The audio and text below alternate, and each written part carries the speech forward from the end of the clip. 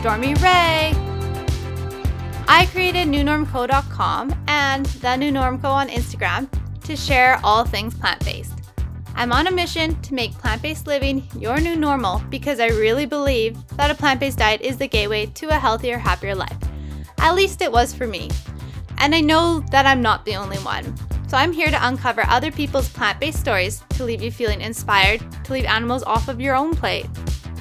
On this show, I'll be having conversations with people from all around the world that have made plant-based eating their new normal. I know from experience that making the switch is not easy, and sometimes you're wondering, should I do this? Why should I do this? So with these interviews, I want to show you why they went plant-based, how they've changed their lives, how they do it, and their best tips for living this lifestyle, so that you can do it too. We'll also cover building healthy habits, kicking old ones, and getting outside of your comfort zone. We'll talk with people from all walks of life, from your everyday vegan to people who have made plant-based diets and veganism their life's purpose. Everyone has to start somewhere, and I hope these stories leave you inspired to think about eating more plants. On occasion, you'll also hear episodes from just me. I'll talk about plant-based food, veganism, cooking, anything cool that I've learned in the past week, and I'll also talk about trying to implement some of the stuff that we learned from our interviews. If you like this episode, don't forget to subscribe on iTunes and leave us a little review, follow us on Spotify, or favorite us on Anchor so you can see our new podcasts that come out every 2 weeks. And definitely share us with all of your friends. If you're interested in learning more about how to go plant-based, visit my website at newnormco.com or connect with me on Instagram at thenewnormco. In this episode, I interview an amazing lady named Paula Hoile. Paula is a mom, a wife, and a blogger. She's the creator of an epic online resource called Mental for Lentils that teaches you everything about how to go whole food plant-based, and she makes it easy. I'm a big promoter of eating a whole food plant-based diet as opposed to just a regular vegan diet. It's given me such success with my health. So I was super excited to have someone on the show that shares the same passion for whole food plant-based living as me.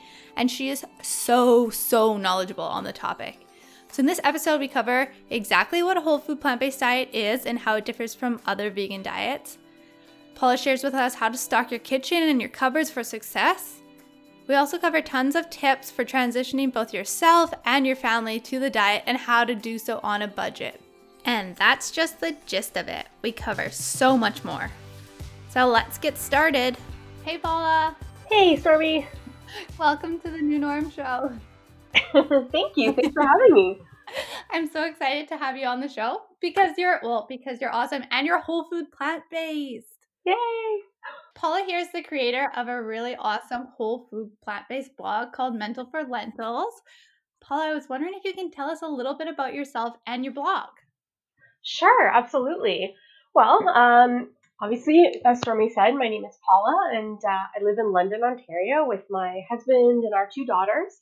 And we've got a dog and a cat as well, just to make things a little more crazy and fun. And we went plant-based about 5 years ago.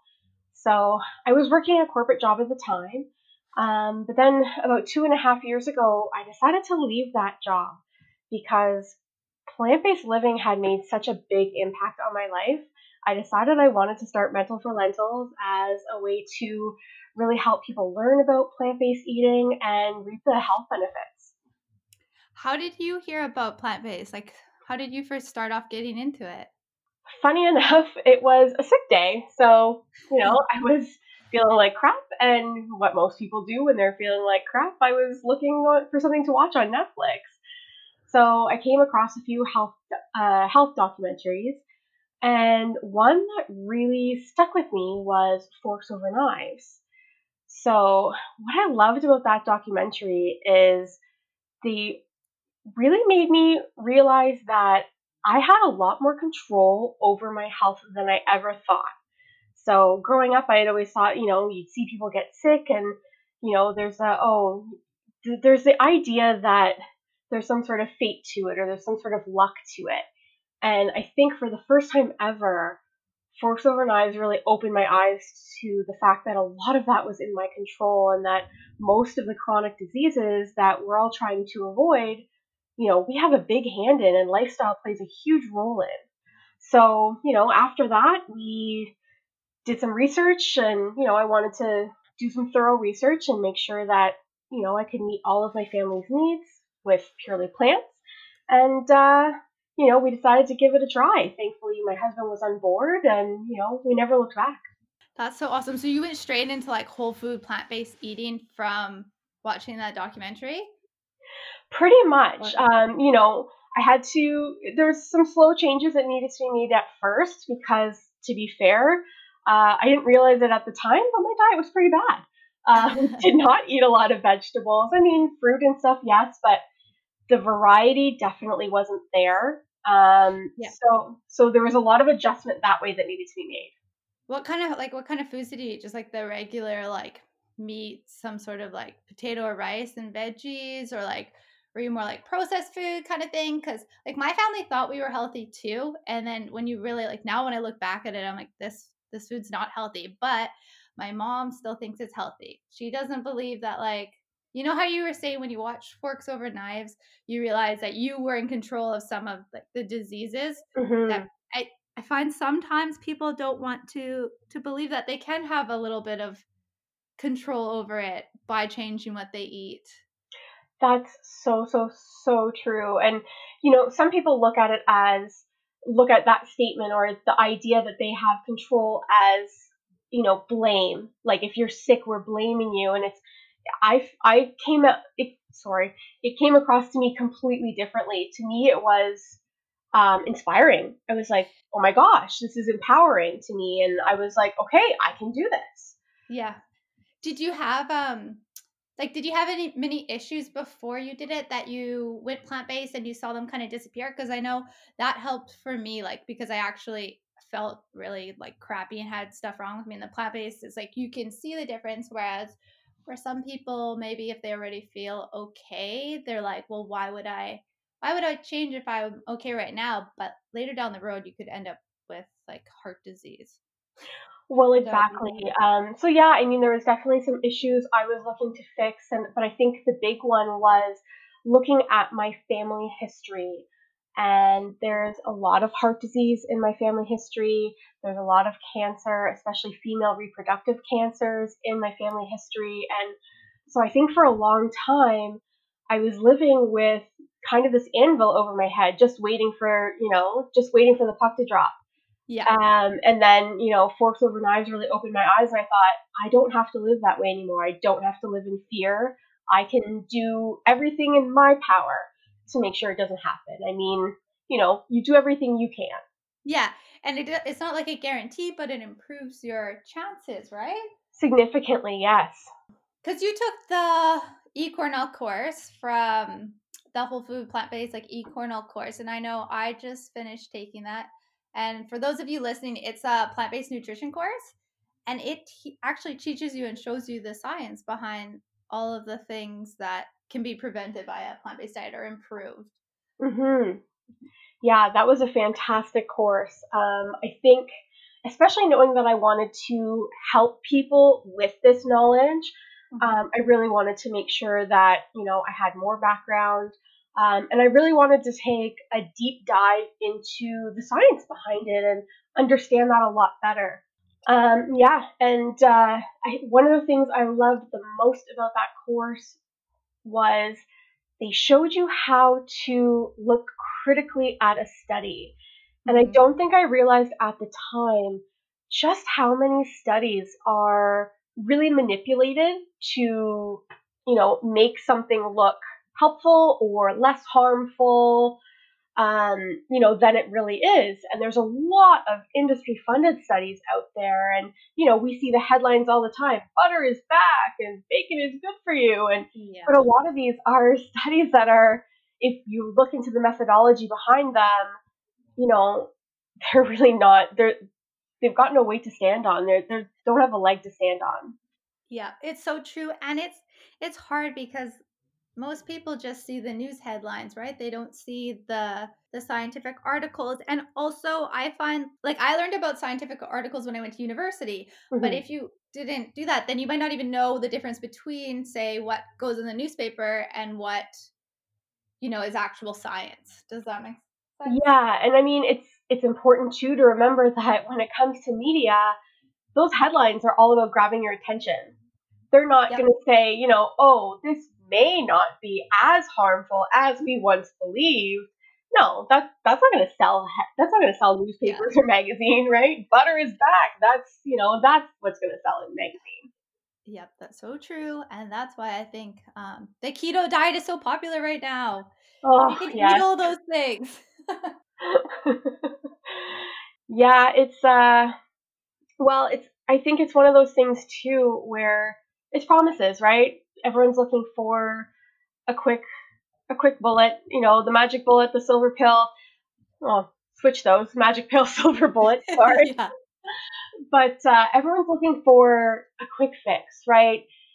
Change is hard, especially huge change. So if you have, standard Western diet, you're eating a lot of meat and a lot of animal products and processed foods, for someone to come along and say to you, well, if you want to be healthy, you have to give all that stuff up or make some serious changes to what you're eating. Some Yeah. people are for that, and some people will go, ugh, well, that's not really for me. I want to keep eating the cheese and the pizza Mhm.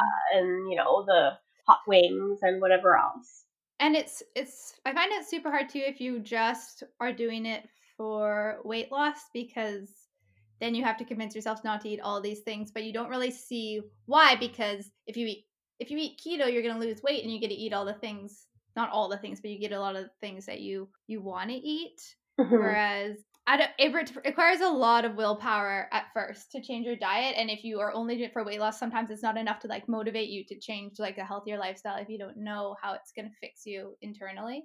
Yeah, and I think sometimes your why, your reason behind it needs to be a lot deeper than, weight loss. Sure, weight loss is great if you've got excess weight to lose, and that'll definitely help your health, improve your Yeah. health. But I mean, there's got to be more to it than that, more to it than vanity. And I think that's why diets fail.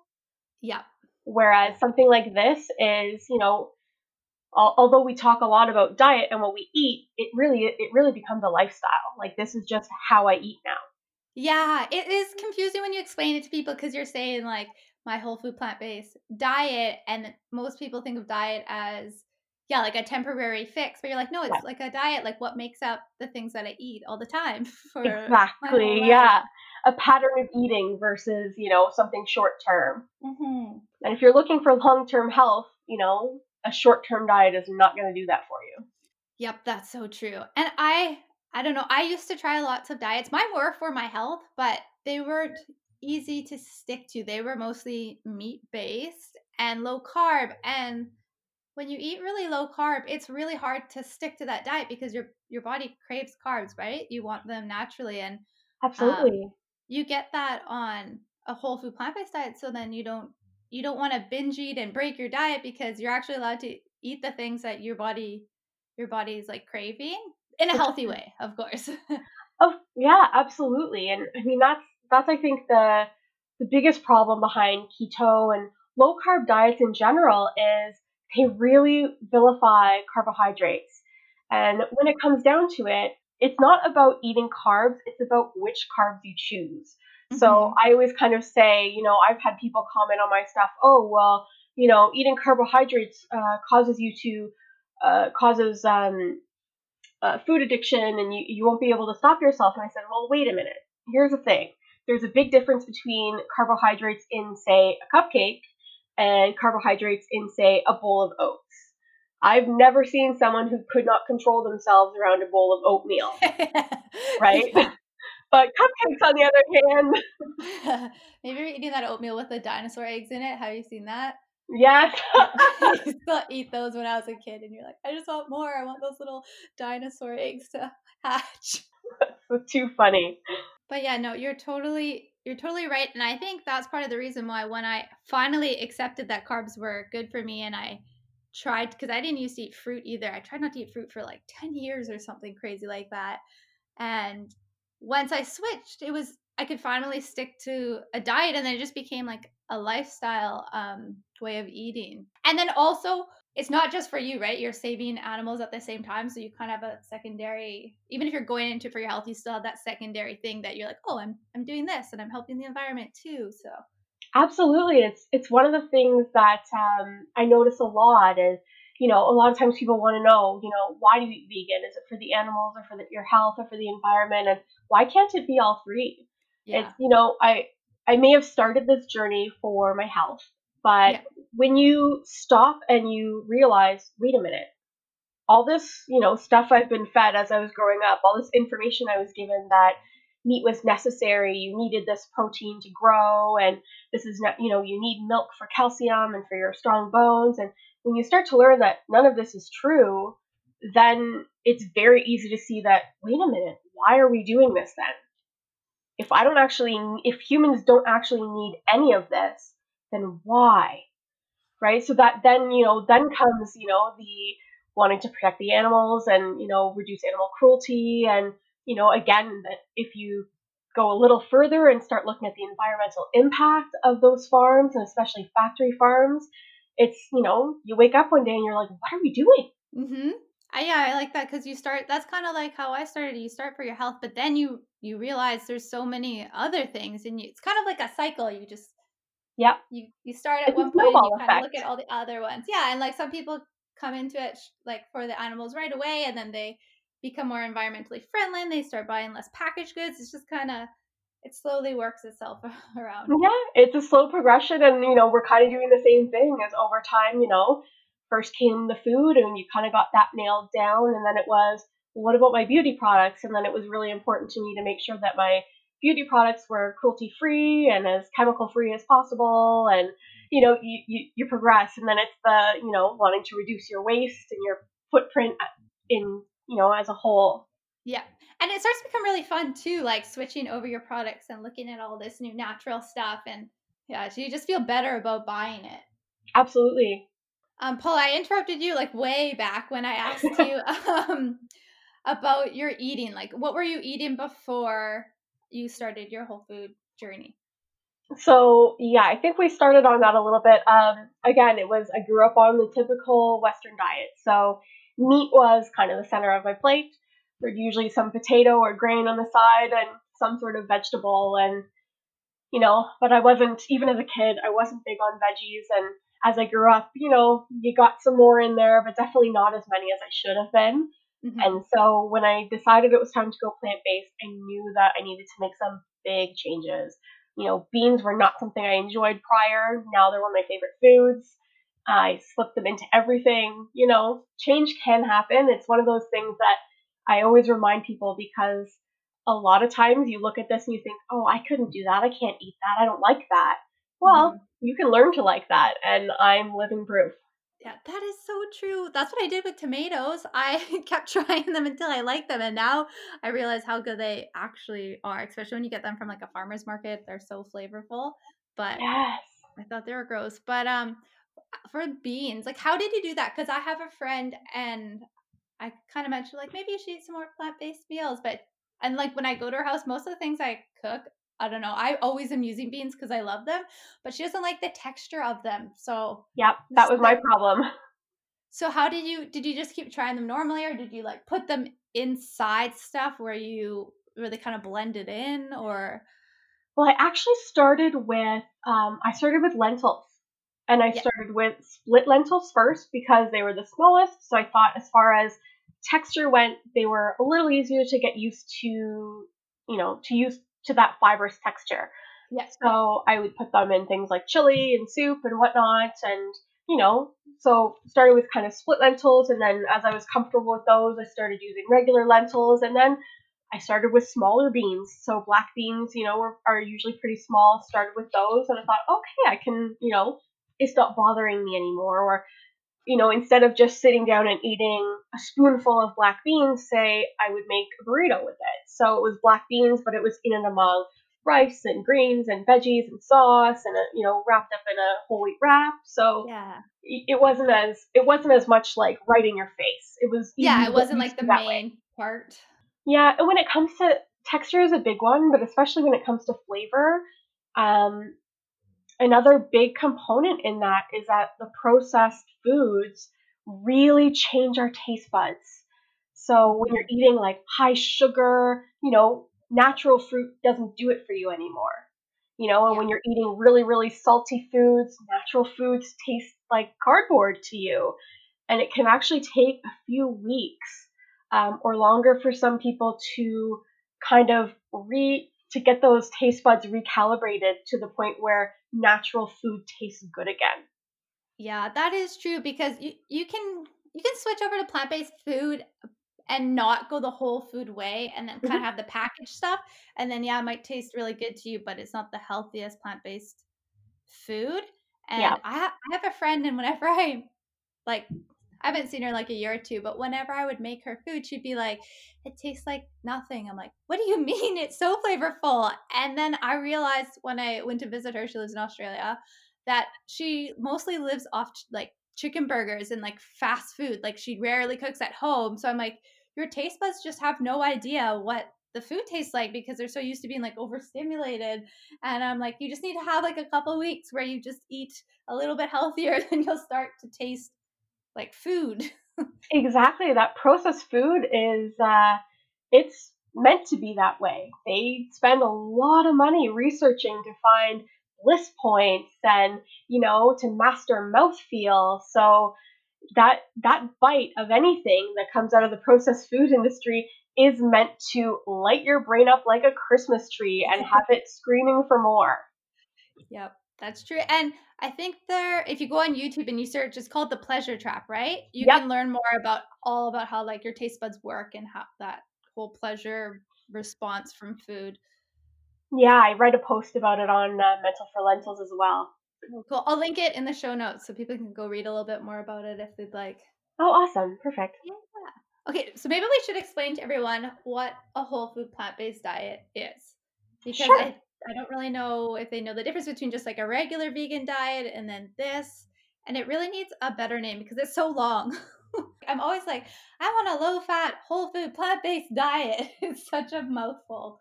It is. It is a mouthful, but it's actually pretty descriptive as Yeah. well, right? So Yeah. we're eating whole plant foods, right, as much as possible. But yes, as you mentioned, kind of about a vegan diet is you can move to a vegan diet, and there's a ton of processed food on the market today to cater to that. And yes, a lot of it is really tasty. But with a whole food plant based diet, the focus, rather than on simply not eating animal products, is really on eating as unprocessed as possible and a big variety of plant foods. So you're trying to eat plant foods in as minimally processed fashion as you can, so as close to nature as it comes. And so, in doing so, the idea is you get a lot more fiber, which has, an unending list of benefits for your body. You're getting a lot more nutrients, which your body needs, and you're getting all kinds of beneficial plant compounds, antioxidants, polyphenols, and all kinds of things that do amazing things for your body and fight inflammation and really help you to heal. And can you talk a little bit about the oil content on whole food plant-based diet? Yeah, it's funny because there's a lot of people out there that say they eat a whole food plant-based diet or a plant-based diet, and I always say it's kind of there's degrees. So some people say they eat a whole food plant-based diet and still eat a small amount of meat. For my Really? family, yeah, I have heard that, and I've heard a lot of people say, "Well, a plant-based diet doesn't mean you don't eat meat." Well, for my family, that is what it means for us because we're trying to avoid the cancer risk and the disease risk and all of that. So we don't have any animal products at all. But Yeah. many of us also choose to exclude oil, and there's a few reasons for that. One of which being that it's not a whole food. So if you take an olive or any other food that oil is made from, it's highly highly processed to get that oil out of it. So there's no longer any fiber or water left. There's no longer any nutrients left. You basically have a fat extract with very little nutritional value beyond that. The second reason is it actually damages the endothelial cells in your arteries. So if we think of our arteries, let's say as a garden hose, okay? So the endothelial cells make up a layer that kind of coat the inside of that garden hose.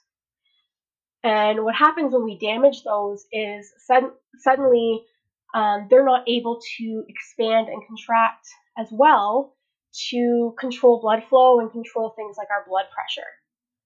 So that becomes really important because when you sit down and you eat a high-fat meal, blood flow actually starts to get really, really sluggish. So if your arteries can't dilate to improve blood flow and get more blood going around your body, your cells aren't getting as much oxygen, and that explains why a lot of people feel tired and heavy after a big meal. And then the third main reason why we avoid oil is the calorie density. So oil is the most calorie dense food there is. It comes in at around 4,000 calories per pound. Wow. So if we want to compare that to non-starchy vegetables, you can eat a pound of non-starchy vegetables and it's only about 100 calories. Oh, wait, 4,000 compared to 100? Per pound, yes. So, That's and now some crazy. people go, well, I'm not going to use a pound of olive oil, and I get it. No one really does in one sitting. But say you take that pound of vegetables and you want to saute them for a stir fry, and you do a couple glugs of oil into your pan to saute them. Well, even just 1 tablespoon, which most people use more of, Yeah. 1 tablespoon of oil comes in around 120 calories and 14 to 15 grams of fat. And now you compare that to the vegetables you're sauteing, which are about 100 calories and minimal, under a gram of fat. So suddenly what was a very light dish is suddenly a lot higher in calories and a lot higher in fat than you planned. Yeah, and sometimes you cook if like I remember before well, even when I first went vegan, I wasn't close to whole food plant-based diet and I used oil with every meal and I put like 2 tablespoons of coconut oil in every single thing. And now that you say that, that's like at least 6 tablespoons a day. That's like an extra, I'm gonna do bad math here, but like 600, 800 calories just in oil. It adds up really fast. That's why, when I see people complain that, oh, I'm going plant based, but I can't lose any weight or I'm gaining weight, a lot of times it's because they're hanging on to that oil or, in general, they're adding a lot of fat to their diet through avocados or oils or things like that. And those calories add up really fast. Yeah, and any of the snack food has a lot of oil in it too. Yes. And I actually noticed such a difference when I cut the oil out and now I just use water instead to fry my food and my skin got so much better and then since I did that my weight has stayed pretty much the same for 4 years whereas before it would like fluctuate up and down quite a bit. Yeah, and I find it tastes better too. Like now, if we go out to a restaurant, and I mean, we eat oil free at home, but when we go out, I try to be flexible. I'm not gonna, you know, I figure one meal once in a while is not gonna hurt me. Yeah. So, if we do go out and we have something at a restaurant, and I can usually tell if they've used a lot of oil because it just doesn't even taste the same. It tastes kind of, flavors are almost dulled by all the extra fat. Yeah. And it's not enjoyable. Yeah, it takes a while to like notice that, but I'm like that too. Like I eat mostly I eat at home most of the time, but I still do like to go out and oil's kind of hard to avoid when you go out. Like you can ask them For to make sure. something gluten free and dairy free, but if you're like go oil free, they look at you like Come you're on, right? crazy. Yeah, but you do feel sluggish and I feel kind of sick after, and it's crazy to think that because before I used to focus on like that low carb, super high fat diet, but hmm it didn't work for my health. My health totally changed when I went the opposite direction. Yeah, and a lot of people do find that, right? Yeah. And I guess it's just like what we were talking about the pleasure trap. You have to just go those couple of weeks without it to be able to notice. Yeah, I know a lot of people are like, oh, I could never eat that low fat. And it's like, you get used to it. I mean, at first, you're definitely going to feel, you're in tune to crave it a little bit more because your brain is going to realize I'm not getting as much fat as I used to. Yeah. But that's where the carbs come in. And so it's not as worried about you not getting as much fat when you're still bringing in a nice parade of carbs for energy, and it's getting what it needs. And Yeah. eventually, your taste buds adjust, and you're not missing the extra fat anymore. Yeah, and then you definitely just have to make sure you're eating enough because I do find I've met quite a few people that have tried to go vegan and then they said that they just got too skinny and they were tired all the time. But you Not have enough to, calories. yeah, yeah, you have to be eating enough calories because, like we said, plant food is like lower in calories. So sometimes your portions have to be like quite a bit bigger, and you have to eat more than salads. Like lots of people are like, "What do you eat? Just salad?" I'm like, "No, so much more."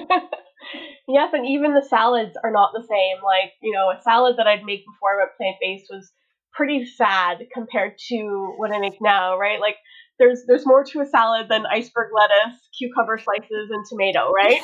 Yeah, pour some white vinegar on there. Yeah, and call it good. Like, no, Yeah. not even close. So now it's like salad. My salads, I usually either throw some beans or lentils in there, often some grains or quinoa as well, and that Mhm. really helps to fill it out. Or even roasted sweet potato. Oh, I love roasted sweet potato in my salads. Yeah, roasted sweet potatoes, so good. And then what would you put on for a dressing? Because that's what I find is complicated for a lot of people, including myself, when I first started, because I didn't know how to cook, and I'm like, how am I supposed to like dress my salads or like flavor my food? Because you do have to make some of your own sauce. Well, you have to make most of your own sauces. They do have some that are oil free and refined sugar free, but I find they tend to be quite expensive. So they're like treats almost, you know? Yeah. Yeah, I mean, I do. I do make a lot of my own dressings, and the nice thing is with a blender, it usually doesn't take very long. 5 minutes, and you've got a delicious dressing. Yeah. Tahini, something even simpler. If you don't want to use a blender, tahini makes a great base. For those who don't know, tahini is crushed sesame seeds or ground up sesame seeds into a paste, and you can use that, and then you can add all kinds of herbs and spices that you might like, a little bit of lemon juice or vinegar for a little zing, and you can make something quite nice just with something simple like tahini. Yeah, tahini definitely became like one of my staples when I went plant-based. One of the staples I'd never heard of before. Me too. Yeah, I had no idea what it was. Yeah, and it's so versatile too because you can use it for dressings, but you can also use it in like your baking and things like that. For sure, yeah. And a lot of my baking, we just swap out, if the recipe calls for butter, I use nut butter. So if I Mhm. want a peanut butter flavor in there, I use peanut butter, or if not, I can use something like almond butter or cashew butter or tahini. Yeah, lots of simple swaps. And your website has so much information on how to do things like that and so many good recipes. Oh, thank you. Yes, that's really what I aim for is I'm trying to make it as easy as possible because I know I was overwhelmed in the beginning and it's perfectly normal to be overwhelmed. So I really try hard to cut through that and just make it as simple as possible. Yeah, because yeah, at first, you don't when you first kind of transfer over, you feel like you have to buy all this new stuff. But if Yeah. you ease into it, it just becomes your normal new things you're purchasing. Like the on your website I saw a chive spread and I've never thought of that and I never really use spreads because they're expensive to buy and I like once in a while I'll make my own. But I saw that one on your website that you put on your toast and I think it's Oh made from yeah. sunflower seeds. I was like, this is so smart. Like you just discover new stuff all the time when you go plant based. Yeah, the garlic and chive cream cheese. Yes, you can Mhm. use you can make stuff like that with cashews too, but I made it with sunflower seeds because before the pandemic, my girls were in school and it's a nut-free school here in Ontario. Yeah, So it's important to make those swaps, and a lot of times it's as simple for me as if I make something that they're going to take to school, I swap sunflower seeds in place of whatever nut I'd be using. that's so smart. And I think sunflower seeds are less expensive than cashews because For cashews sure. can be a little bit pricey if you're using them all the time. Absolutely, yeah. And I mean, really, you can use a lot of that stuff. A lot of those recipes are really forgiving, so it doesn't even have to be cashews. I think they go to cashews because they're very mild in flavor. Hmm. But I mean, you can use almost any nut in place of any nut or seed, really, in place of cashews if needed. Yeah, that's smart. Like almonds. Peanuts would really change the flavor, For but sure. But like 2 even months like ago. if you're making like a faux parmesan, a lot of recipes call for cashews in that. We actually use walnuts. Can you walk us through step by step how to do it? Because I've never made vegan parmesan, and I'm gonna do it after this. Okay, basically it's start with a cup of nuts. So I use walnuts, and then you want to add.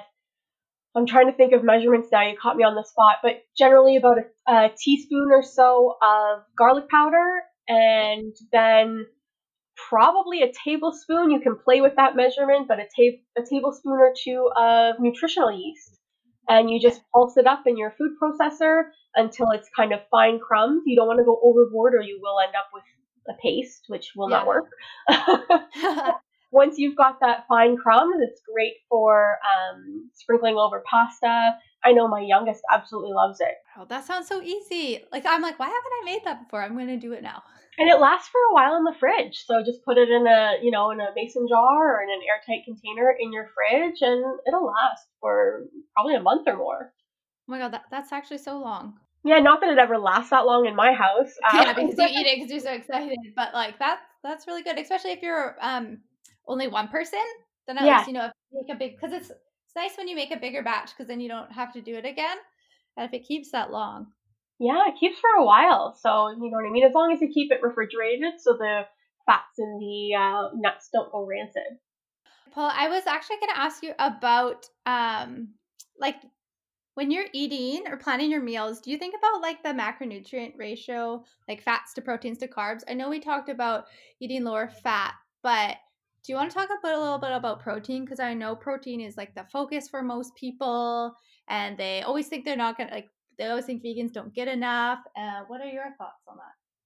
Oh, well, when it comes to protein, I think a lot of that comes into just in the past, we've been told that we need all of this protein to, grow strong muscles and keep your body moving, working, but we don't actually need nearly as much protein as they, used to say you do.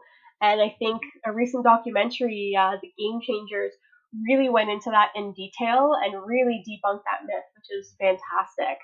But when it comes to ratios, I keep them in mind, but I have to say, I don't weigh and measure my food. I think it would make me crazy, and I Yeah, really don't want to be obsessive about it.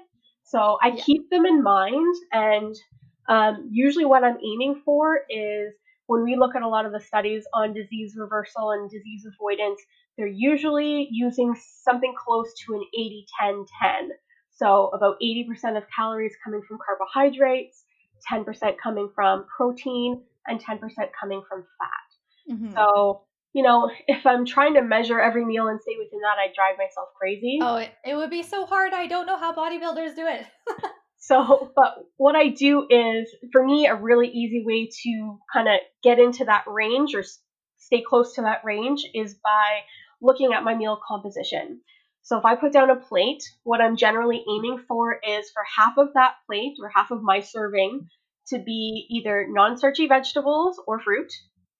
And then I'm looking for about a quarter to be legumes, so beans, lentils, tofu, tempeh, edamame, something like that. And then the remaining quarter as either a starchy vegetable like potatoes, sweet potatoes, or a whole grain. And then fat I use as a condiment. So fat would be either maybe you throw some seeds on top or a nut based dressing, something like that. So for me, I find if I aim for that composition, I'm getting really close to that 80-10-10 that I'm aiming for. And that's what I've really broken down on. I've really broken that down in the meal building tool on my website. So trying to make it easy, right? Because Yeah, a lot of people go plant based, they're overwhelmed. You don't even know what a plant based meal is supposed to look like because usually meat is at the center of your plate. yeah, So I created this tool where basically all you have to do is the proportions are kind of lined out for you, and all you do is you pick from a few different columns, throw together a meal, and you've got something nutritionally balanced, something that's going to satisfy you and keep you full, and something that's really healthy and good for you. So that can be found at my website, mentalforlentils.com, or I've got a bit.ly link, bit.ly/plant-based meal. Yeah, that's awesome. I actually downloaded it the other day and looked at it and I'm like, this is such a good building block for learning how to make plant-based meals. And I'll put links in the show notes so people can go and download that as well. Well, And awesome. it's Thank you. it's cool because once you do that after a little while, it just becomes second nature. So they can use your meal planner to like learn how to do it and then they'll just kind of get used to the pattern of building their meals like that. Absolutely. Yep. Paula, do you want to do a quick little? I know we talked a lot about what we eat, but like a quick little overview of your like fridge and pantry staples. Sure. Okay. Well, my pantry, I like to try and keep whole grains on hand. So before I do this, I'll kind of just a disclaimer here. I tend to keep more on hand than most people would because I develop recipes. So you do not need to have this as much variety as, I tend to keep. And I think a pantry should really reflect what foods you like. So just because someone else, likes quinoa, if you can't stand quinoa, then don't worry about quinoa. Have a different grain. Yeah, but that's so true. yeah, I like to keep whole grains on hand. So typically for my family, that means steel cut oats. I also keep rolled. We like those for breakfast, and then we also like rolled oats for baking and using in other things. Or I'll mill my own oat flour out of it. Then we also like stuff like rice, brown, black, or red rice are usually our favorites, and quinoa, bulgur wheat is a really good bulgur wheat is actually a really good replacement for meat in a lot of things. So if you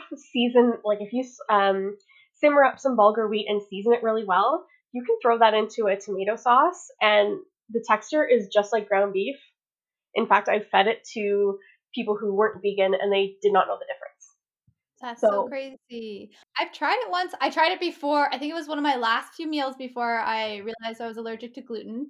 And oh yeah, I had it in like a mushroom dish. And it was like the texture was really good, the texture and the taste. but yes, if you're allergic to gluten or sensitive to gluten, not the best option for you. Yeah.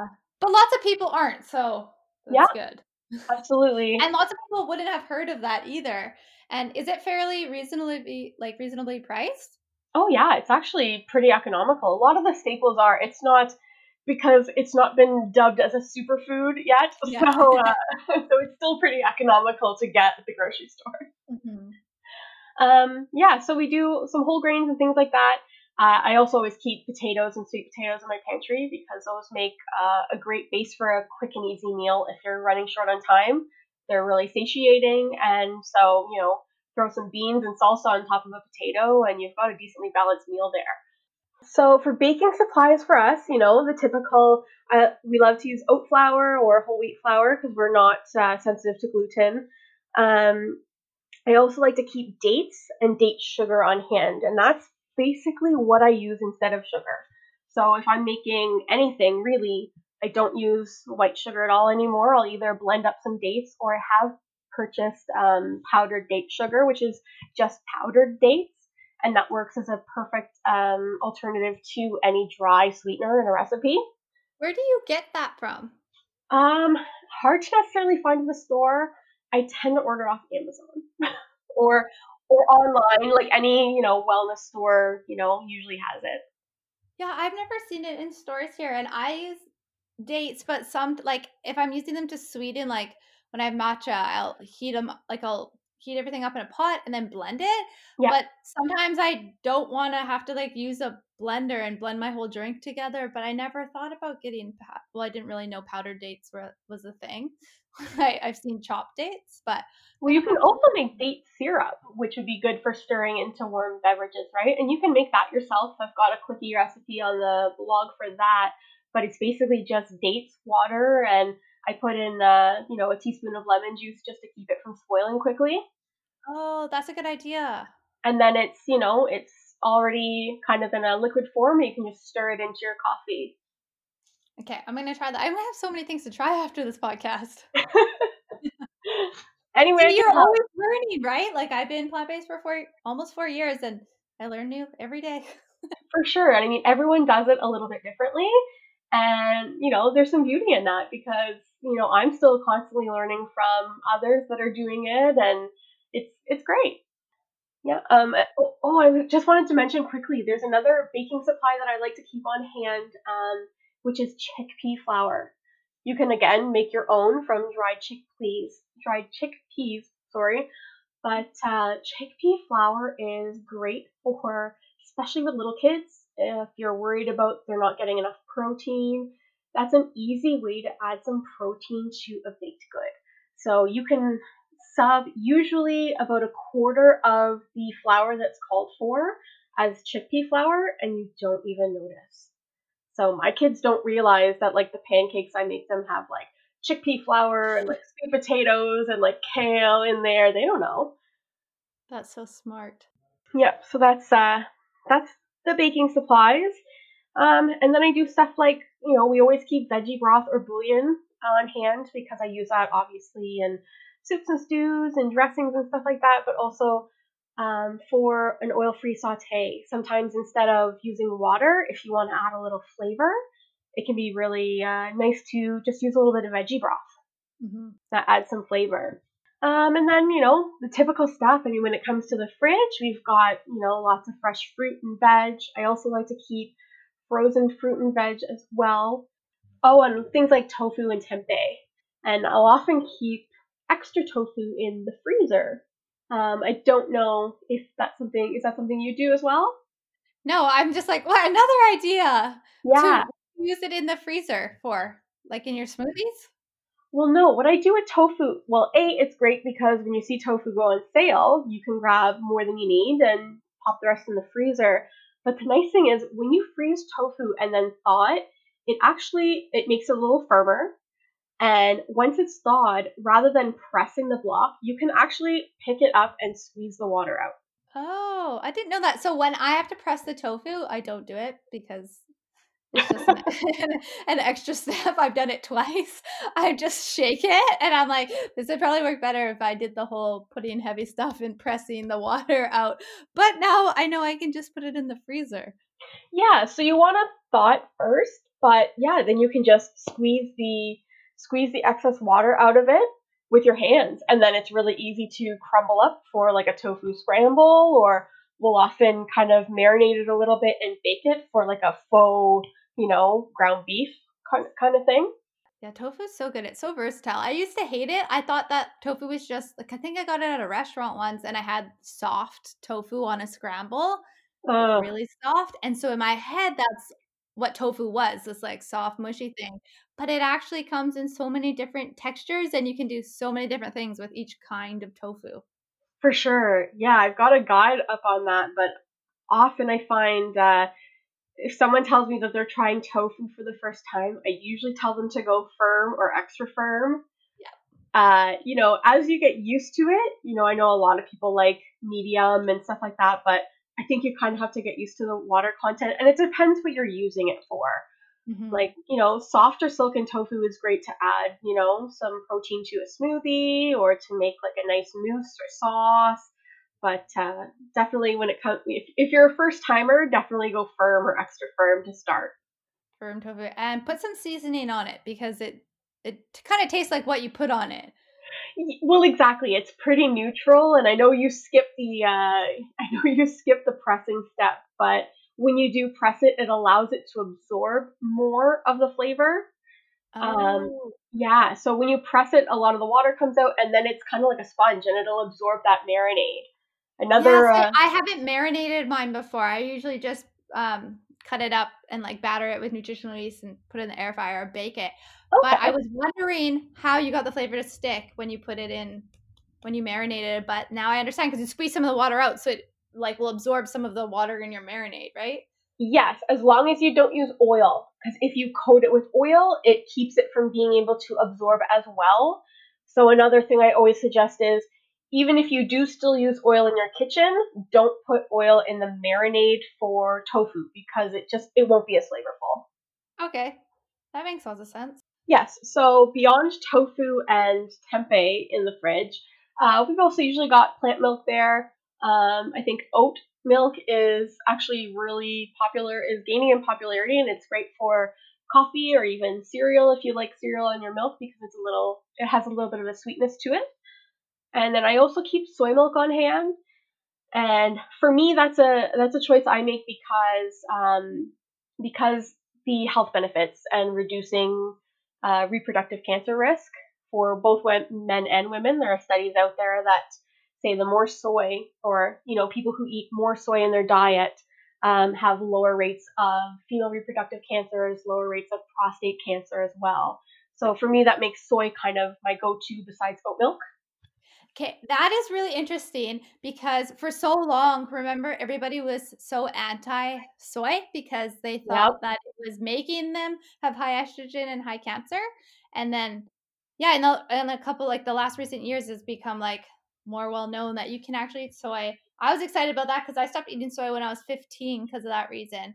And Yeah. then I started 4 years ago, and I'm like, I can't believe we've been misinformed all of these years. Well, headlines sell, right? So it's so true. There's a lot of information out there that, I mean, really and truly, you have to think critically about the information presented to you, and more often than not, dig into the research behind that, rather than just taking someone at their word. There's a really good, have you heard of Plant Proof before? Yes, yep. He's really good at like dissecting the science, and he has like a bunch of blogs on his website and his podcast. Hmm. And that's what I like because I'm like, it's someone to do all the researching in it for you, which I guess you should do it yourself, but he's like a really trusted source. And so many things become clear by listening to his podcast or checking out his blogs and those kind of things. Which is great because I think a lot of times, I aim for the same thing when I talk about something, a little bit more sciencey, is I really try to aim to make it understandable because I mean it can be very overwhelming, especially if you don't have a science background. Trying to read through a clinical study is, enough to do your head in. But when people can take that information and really simplify it and make it easy to understand, then a lot of people kind of go, oh, okay, and it suddenly makes sense, and the light bulb goes off, right? Yeah, definitely. Yeah, and then when they have a source they can trust, so like I go to your website and I know that you've done your research and then you're explaining it to me. So if I don't want to spend all the time going through all of the articles, 'cause sometimes it can leave you pretty confused. Yeah, sometimes you walk away more confused than when you started, right? Mhm. So yeah, if we're still on fridge and freezer, I think. So beyond, we've got lots of fresh and frozen fruit and vegetables, plant milk. I also love to freeze bananas. So I was telling Stormy this before, but I will purposely go and buy, 2 to 3, sometimes even 4 bunches of bananas at once, so that, there'll be some left after my fruit loving kids, eat them, that there'll be some ripe ones left, and we freeze them and throw them into smoothies. You can make them into ice cream, or milkshakes, etc. So I've always got frozen bananas in my freezer, and they're awesome in the summer. I also do, our natural nut butters will be in the fridge. So again, that's an easy swap that anyone can make who's wanting to eat healthier, even if it's not completely whole food plant based or completely plant based.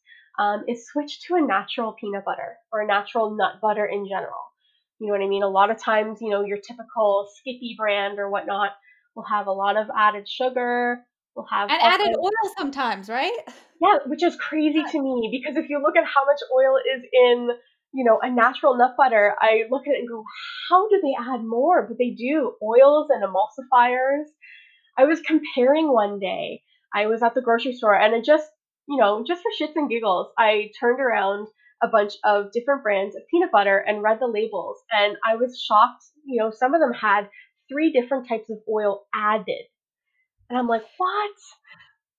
It's so weird, and people would never even think to check that, right? Like, until you start being more aware and checking your ingredients, you're just like, "It's peanut butter." Like, you wouldn't think. Yeah. Some of them have icing sugar added to it. Yeah, and those are usually the more popular brands because boy, do those taste good, right? Yeah. Yeah, so true. Nothing like icing sugar to sweeten the pot. Mhm. But yeah, natural nut butters is always a good one. I think we talked about tahini and kind of the stuff that can be used for, and you know, swapping out nut butters for butter and baking. Um, Yeah, and another thing that I like to keep that I always have is, nuts and seeds, and more specifically, the seeds is kind of daily use. So I like to keep things like flax seeds, chia seeds, hemp seeds, and walnuts for the omega-3 fats. Mm-hmm. That kind of gets us our omega-3s in a day. Just making sure, obviously, that the flax seeds are ground or broken down before you add them to anything. Otherwise, they just kind of go right through you and you don't really get the benefits. But other nuts and seeds too, I like to, especially nuts that we don't go through a lot of. I'll keep the whole bag in the freezer, and that helps keep the fats from going rancid, so they'll last a lot longer for you. And nuts Oh. tend to be on the expensive side anyway, so if you can keep them from going bad, you're saving money that way. Yeah. Yeah, definitely. And pumpkin seeds or pepitas are great source of iron. So especially for women around that time of the month, snack on some pumpkin seeds, maybe with your dark chocolate, and you're a happy camper. Nice. Yeah, pumpkin seeds are good, and they're supposed to be like really good at I know they give them to cats and dogs for parasites. So I'm like, yeah, Oh, it's probably okay. good to eat them as an adult anyways. Well, for sure, it's one of those high iron foods that I always aim for. Just to make sure, especially around that time of the month, to make sure that you're getting enough iron to make up for what you're losing. Yeah, that's a good point. I've never really thought about that. Yeah, it's one of those things. It was actually as I started doing more research and looking into nutrients, you know what I mean? I know that a lot of people talk about iron as something that they have trouble with or something that people can have trouble with. Mhm. So, always important to make sure that you're aware of your iron rich foods and, where possible, pair them with high vitamin C food to increase their absorption. Yeah. So smoothie bowls, perfect. You have a smoothie bowl, you put your pumpkin seeds on top. You Yes! you for your fruit, and then you get your pumpkin seeds in your topping. Perfect. Paula, how old were your kids when you decided to go whole food plant based? My kids were about 9 and 5 when we started the transition. Okay, And how did that go? you know what? All After all is said and done, it went fairly well. My youngest has always been pretty particular about her food, though, especially texture was always a big thing for her. Yeah. So we just tried to take it slow with her and keep it as stress free as possible. Trying starting with easy swaps. So in the beginning, I think I mentioned, we ate a lot of meat and processed foods as well. So in the beginning, I tried to make it as stress free as possible. So we did easy switches. So chicken fingers for a little while anyway became, soy nuggets or, Yeah. the processed vegan food. But milk was easily swapped out for plant milk. There's Yeah. lots of different kinds now, so you can kind of get them to try and see which ones they like the best. And then adding a lot of fruit and vegetables. Fruit is always an easy sell, and trying to incorporate new vegetables and just getting those repeated tries in, and over time, it's like, oh, this isn't so bad anymore. Yeah, so you kind of you just you didn't make it all of a sudden. She was just only eating plant-based food. You kind of Yeah, I took it slow with her, especially, at the time she was pretty young and, you know, picky as it was, a little on the picky side as it was. So it's kind of like I didn't want to make food become a huge battle in the house. Yeah. Well, I would think that would be a little bit hard because when you're 5 and 9, you kind of have like what you like and what you don't like. And I interviewed a mom for my second podcast, but her kid was like 3 or 4. Hmm. So still kind of like learning about food when she switched him over, and then her other one was just she was born and then she was plant-based. And I have a mom that I work with, and she has 3 kids, and she's just like, I don't even know how I would go about making them plant-based. And they're between I think the ages of 5 and like 12. Hmm. Yeah, I think obviously the younger you can kind of introduce that stuff, the easier it is. Mhm. But I think, you know, when they're old enough and they've kind of already got some of their tastes set and things that they like and they don't like, I think a big a big thing that helps is to get them involved as much as possible. So whether that is taking them shopping with you and letting them pick, maybe a new vegetable or a new fruit to try or new foods that they are interested in trying, or even going through cookbooks together and having them point out, things that sound really good. I know we even went to, I had some cookbooks when we first started that I'd purchased, and I also, took them to the library and we started, meandering through a bunch of different cookbooks of, vegan and plant-based meals just to try to get them to say, oh, that sounds good, or oh, I would try that, right? Yeah. The more you can get them involved, I think you really get that buy-in, and that's really important when they're young to avoid a lot of the struggle.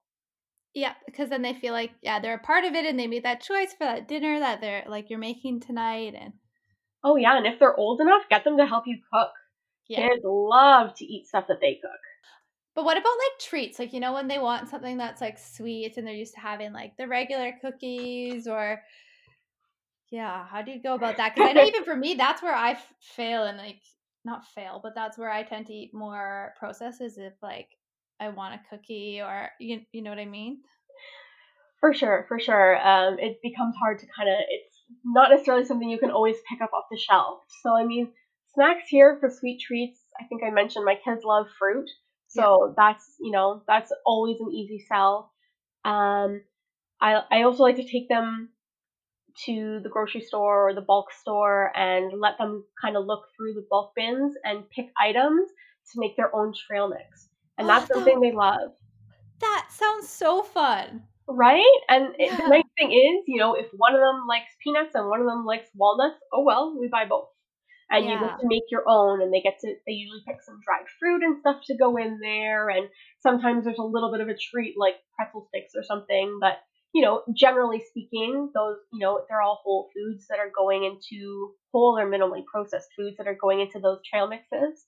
Yeah. And I do a lot of baking where I now my oldest daughter is getting older. She's nearly 14 now, and she's starting to do some baking as well. They're getting interested in doing things in the kitchen. So, I mean, I make cookies that are made from beans, and no one seems to care or notice if the beans are in there, but I certainly feel good about them eating them.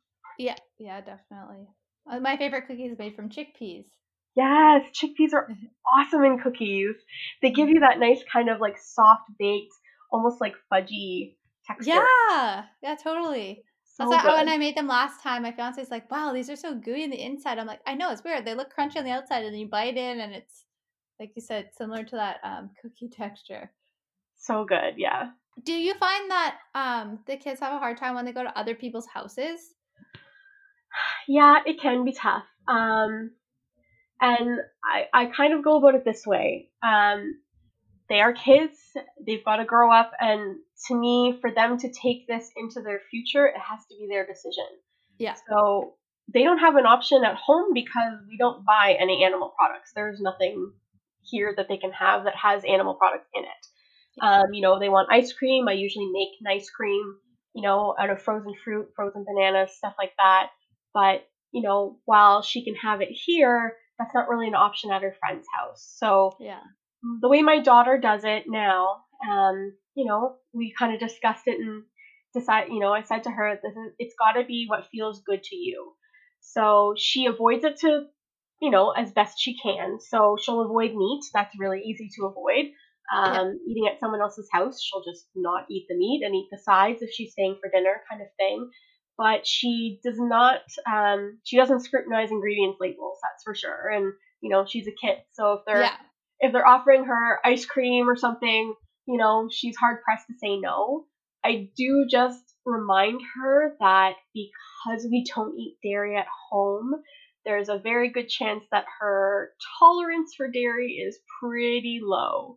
So I always wonder, if you're having something that you know has dairy at someone else's house, go easy. Otherwise, you're going to get a really sore tummy. Yeah, I bet.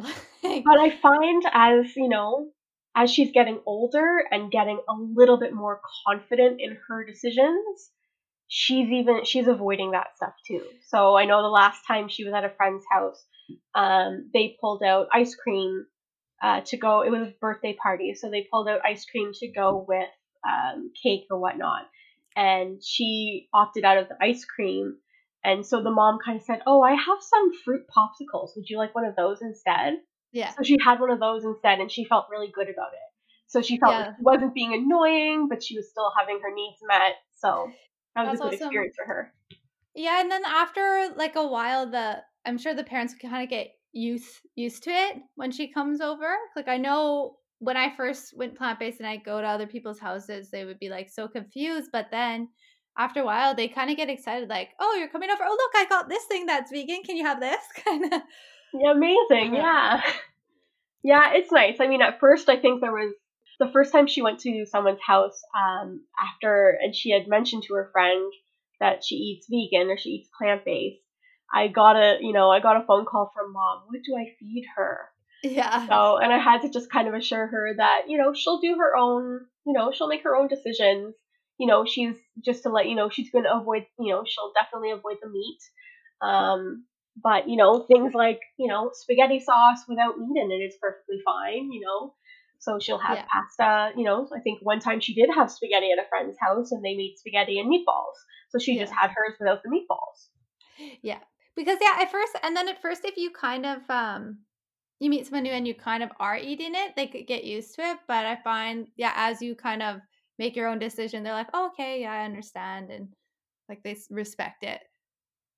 Yeah, I think that helps. It helps not only them, I'm quite sure that there are some parents out there that probably think that we force this on her, but, Yeah. kind of reassuring them that she'll make her own decisions and, she'll tell you what she will and won't, But partake in. So, yeah, and it helps her build her confidence too. yeah, definitely. I was wondering, can you tell us, do you have any like prepping tips for when you're like cooking for a family? Kind of like batching, or you were telling me earlier how you would cook like a bunch of roasted garlic for your just like good tips. Because I just cook for me and my fiance, so it's pretty easy to like throw together all of our meals without prepping much in advance. But I Mm. imagine having a family, you have a lot of things happening all the time and clubs and activities, and you're busy. For sure, for sure. And that's where really batch cooking can save you. So if you've got a busy family life at home, batch cooking is really, really helpful. It's nice to know at the end of a busy day that, hey, I've got a meal in my fridge that all I've got to do is heat and serve it. But even, and I should mention, I do have a guide that can help with that, a planning guide that can help you kind of make the most of your batch cooking session and save the most money. That's also available on my website, or a bit.ly link for that is bit.ly/batch cooking planner. But yeah, even if you don't want to batch cook whole meals, which some people don't, some people are like, I hate leftovers, I don't want to eat the same thing all the time. That's perfectly fine. Even if you batch components to a meal, I think that can be really helpful. So oftentimes I'll do something like I'll choose a grain for the week and I'll choose a bean for the week or a lentil, like a legume for the week. And I'll prep a batch of each on the weekend. And then those can be turned into so many different meals. So if say it's rice, you can turn that into, you can have that in a nourish bowl, you can have that in a stir fry, you can have that in a soup, you can have that, so many different ways. Throw it in a burrito, in a wrap, whatever.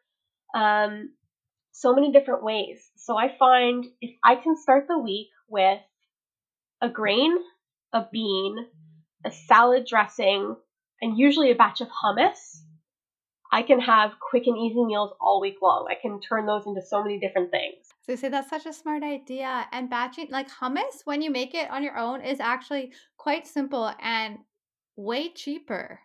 Yes. Yeah, and I find it really hard to find oil-free hummus here still. I know there are some Yeah. oil-free brands available in the US, but unfortunately, I haven't found it at my grocery store yet. So we still make ours at home as often as possible. But it's really easy, you know what I mean? It's a 5-minute process in a good blender or food processor, and Yeah. it'll last all week. Yeah. Yeah. And it's good because, like, you can even sometimes I'll even mix it, like a scoop of it with vinegar to make a salad dressing later in the week if don't have Yes. one prepped. Yeah, you can do so much with hummus. You can even turn it into like a pasta sauce. You can kind of thin it down with a little bit of plant milk, and add some seasoning if you like and heat it up. And you can use it as like almost like a creamy Alfredo or like a creamy pasta sauce. Yeah, that would be so good and quick. And super healthy for you, right? You don't have to feel bad about it. I know when people ask what I eat, I'm like, "Oh, I eat a lot of rice-based pastas, but if I could eat gluten, I'd eat, like, whole wheat pasta. Because people think pasta is not good for you, and I'm like, "No, eat the healthy whole grains, and it's Yeah. filling, and it's delicious," and, like, you said you can just use, like, hummus, or you can even I learned, putting a can of white beans and, like, just even blending that with some garlic and putting that as your sauce, and then even Yeah, your sauce is healthy, like, it's not full of oil, it's not full of fat, doesn't have milk in it. for sure. Absolutely. It's just not as easy for people when they first start because they don't sell that in a can at the grocery store, like labeled white bean pasta sauce. You just have Yeah. to kind of figure it out and then it becomes a little bit easier. Well, yeah, and I mean, that's one thing. It's like one of the overwhelming parts of going plant based is that you do, it's a new type of cooking almost. Mhm. So not only are you making new recipes and working with new ingredients a lot of the time, but you're picking up new tips and tricks and things to do as you go. So which is always nice, right? You pick up that trick of using a can of white beans and suddenly that's, an emergency meal right there. Mhm. Yeah, it's even faster than using red sauce. For sure. Yeah, quick blend and you're good to go. And the Yeah. nice thing, especially if people are worried about pasta, I mean, as you said, the whole grains are always better. And now you can even get pastas made from like chickpeas and Mhm. legumes. So I've seen like black bean pasta and red lentil pasta, and they're all quite nice as long as you cook them according to the directions. Because Yeah, I find if you overcook any of those legume pastas, it quickly becomes mush. But definitely. so you definitely cook them a little less than you would your typical spaghetti or your typical pasta. But they're so good and they're so full of nutrients. I mean, there's nothing to complain about there.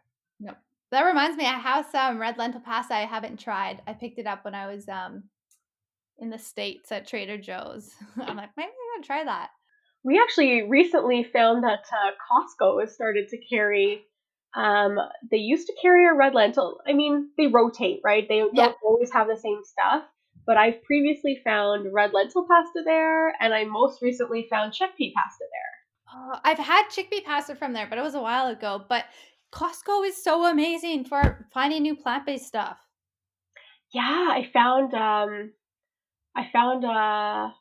it was I know it was available in the U.S., but I'd never seen it here. It was a plant-based queso sauce, and I think the main ingredient was cauliflower. And I Wow. came across it in Costco once, and we bought a tub to try, and we all loved it. And the next time we went, I could not find it, and I was Oh sad. no. I was sad because it didn't even have oil in it. So it was like Wow. every ingredient. I was like, they're ingredients that you'd find in your own kitchen. So I was like, no, come Oh. back. But hopefully soon.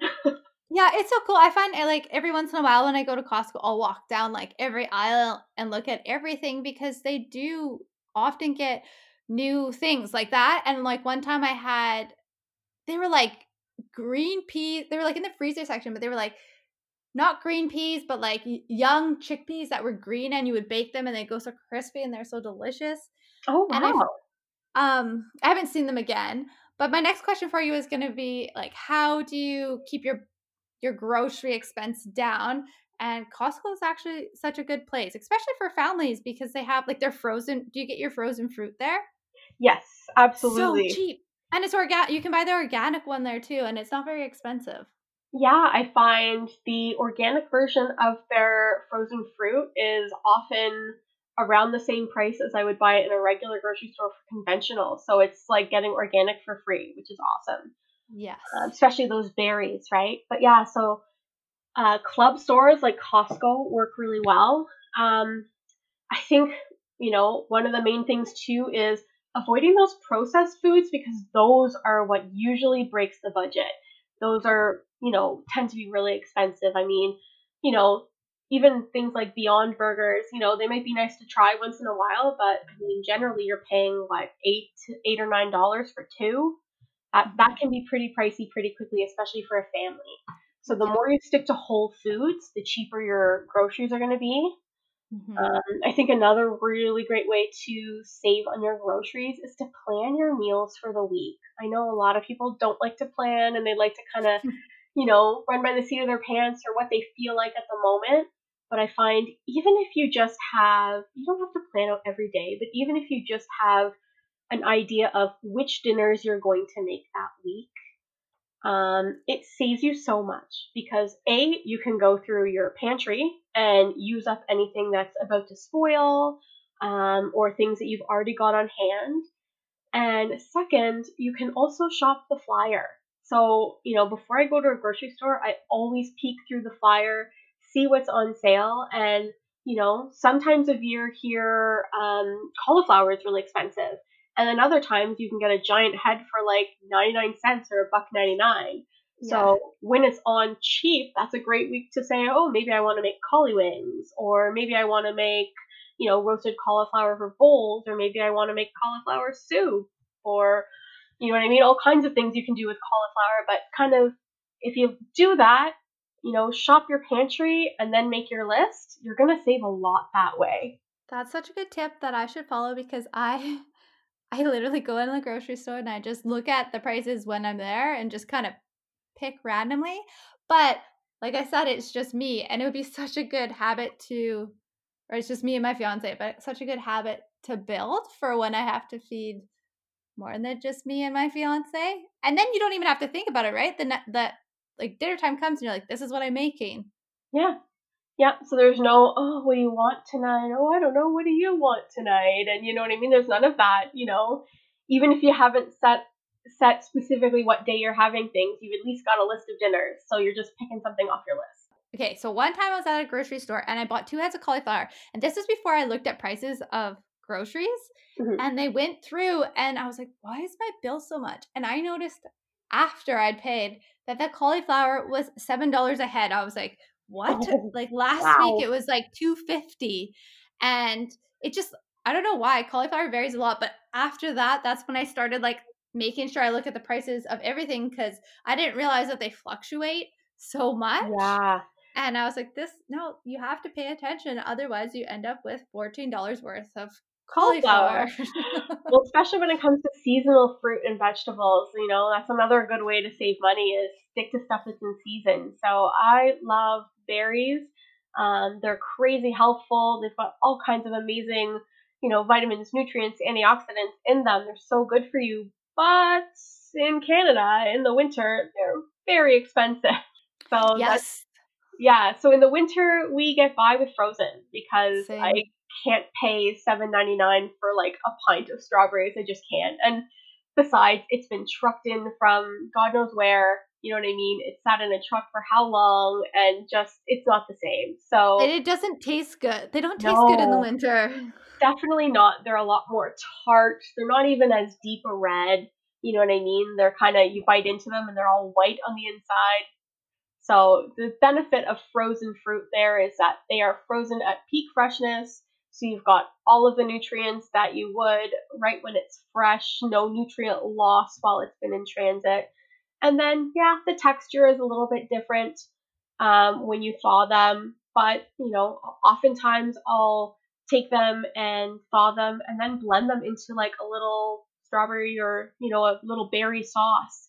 And I'll Mm-hmm. drizzle that over a bowl of oatmeal or drizzle that Pancakes. over, yes, pancakes or even toast with nut butter and drizzle that on instead of jam.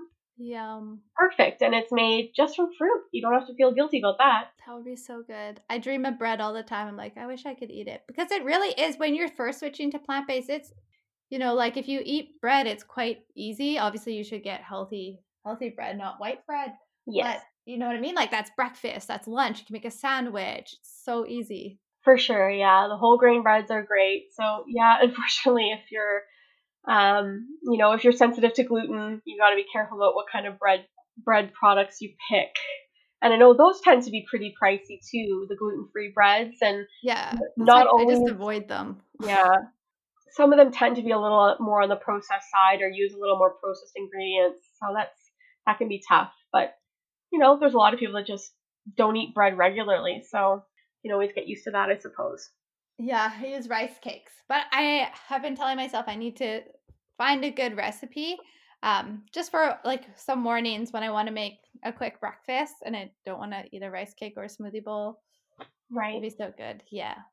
Or maybe like a nice fruit muffin made with like oat flour or something, or rolled oats. Yes.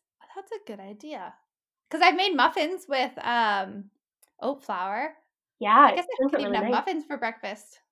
There you It's just go. oat flour, banana, baking powder. Absolutely. Okay, this is my last question for you, Paula. Okay. What would be your best tips for people who are thinking about starting a plant-based diet? Like, where would you say they should start? Just like a first step. Kind of what do you think is the best path? Um, got a couple tips there. One I would say is what's really important to stick to anything is you have to take some time and figure out your why. Figure out your reason why you want to do this. And, we alluded to this a little bit before, but you want to dig deep. I want to fit into, my skinny jeans that might be a great reason, but it's not a reason that's going to keep you on the path. You want to dig deep. So for me, it became, I wanted to improve my health for my girls. I wanted to be here for them. I didn't want them to lose me too soon to, cancer or things like that. So it became, that became my why. And coming to that reason was actually really emotional for me, and actually, kind of coming to that realization made me tear up. And that's usually when you've hit a really good one, because that's a motivation that will drive you. So I think finding the root of your motivation is really, really important and is a great way to keep on track. And as far as, starting to make the change, make a list. Start with foods that you already like that are plant based. There's lots of them, things like, whole grain toast with nut butter, or if you like oatmeal, or, stuff like that. Jot down the stuff you already like and that you're already used to that's plant based. Then add to that list meals and foods that you like that you only have to swap an ingredient or two to make them plant based. So maybe that's making spaghetti with lentils instead of spaghetti with meat sauce, right? Stuff like that. And then between those two things on your list, you've got a nice little comfort zone to start with. And then you can start experimenting with recipes here and there. And as you find things you like, add them to your list. And before you know it, you're no longer struggling with meals to make. You've got a bunch of things that you can rotate through and that will keep you going. Yeah, and then when it comes to resources and things like that, obviously, I might be biased, but I think Mental for Lentils is a great resource. Yes, no, it is. I looked at it and it has so much good information on there. Oh, you're so sweet. I mean, So you do it like it helps you do a plant-based diet really healthfully from the start. it does help because, as we talked about, those processed foods are really addictive. So if you can, if you can make part of your transition, eating more whole foods as well, I think you're ahead of the game. Then you don't have to, first transition to vegan and now you're eating all kinds of vegan junk food and then you're trying to make it healthier, and it's kind of harder because you've now gotten used to the flavors of these vegan processed foods. Yeah. Whereas if you start by getting used to the flavors of whole foods, you're kind of ahead of the game there. But there's other great resources as well. I think when it comes to looking, at plant-based nutrition and a lot of the things we talked about, studies that can be misleading and things like that, I love to suggest nutritionfacts.org. That's done by Dr. Michael Greger, and he's amazing. Him and his team go through every English language nutrition study that's published every year. And he really breaks it, very complicated studies and complicated topics, down into very easy to understand and digestible videos. Mm-hmm. So if you're starting plant-based and you're going to face some people who say, oh, that's not healthy for you, that's not good for you, you need meat. If you're looking for information to help to help you understand, the benefits and things like that, that's a fantastic website to use. Because not only does he break it down for you, he actually shows you the studies. So if you decide that you want to, well, maybe I don't want to take his word for it. Maybe I want to read the study myself. The links are there.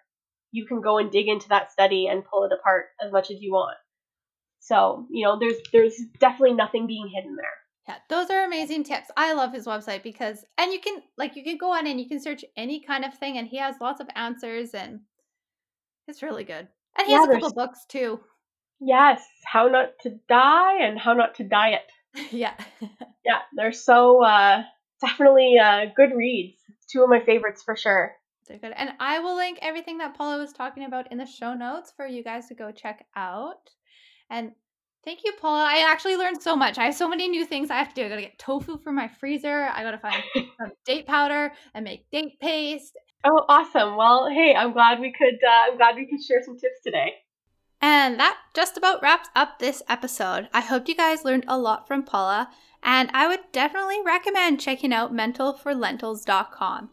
It's a great resource. She has so much information on going to a whole food plant-based lifestyle, plus she has tons of recipes. Speaking of recipes, I've also linked in the show notes my recipe to making hummus that's oil-free, because we were talking a lot about hummus, and I thought, hey, I've got a recipe about that, might as well share it. And if all this talk about food has gotten you extra hungry and you're wanting to make a simple plant-based meal, I'd recommend learning how to make smoothie bowls. I personally think of them as the gateway to a healthy life because once I learned how to make smoothie bowls, I was having them for my treats, I was having them for breakfast, I was having them for lunch. They were just my go-to. They're so easy and so versatile. And eating food like this made me want even more healthy food. I made a free guide all about making your own smoothie bowls. You guys can check that out at bit.ly/smoothie bowl guide. Thanks for listening to the show. Don't forget to follow us or subscribe. And if you've got a plant-based story that you want to share, feel free to send me a message on Instagram at thenewnormco or send me an email at hello@newnormco.com.